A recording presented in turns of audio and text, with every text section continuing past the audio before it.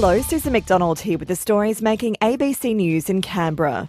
There's been another stabbing at Canberra's jail with a detainee taken to hospital with serious injuries.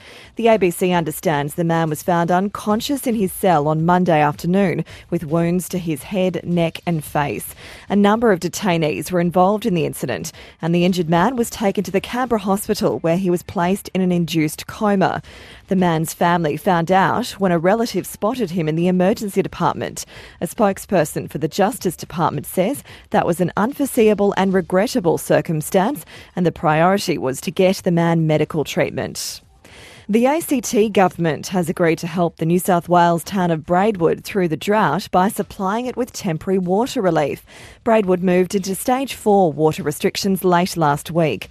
The Chief Minister Andrew Barr says Canberra will be supplying around 300 kilolitres per day for up to 6 months. It can't be a forever thing, but I think at this point it's the most appropriate response. It will help Braidwood out in what's been a difficult time and buy them some time. The ACT State Emergency Service received more than 115 calls for help after yesterday afternoon storms that crossed the territory.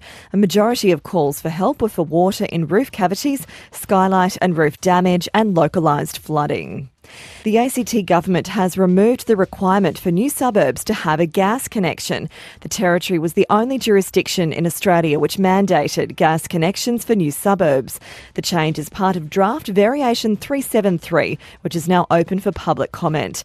The Minister for Climate Change and Sustainability, Shane Rattenberry, says it's an outdated rule. The ACT is striving hard to reduce our greenhouse gas emissions, and of course natural gas is a fossil fuel with resultant greenhouse emissions. In getting to 100% renewable electricity right now, electricity is the cleanest source of energy in the ACT. To sport, and the draw has been made for the Australian Open with Nick Kyrgios to meet Italian Lorenzo Sonego on Tuesday.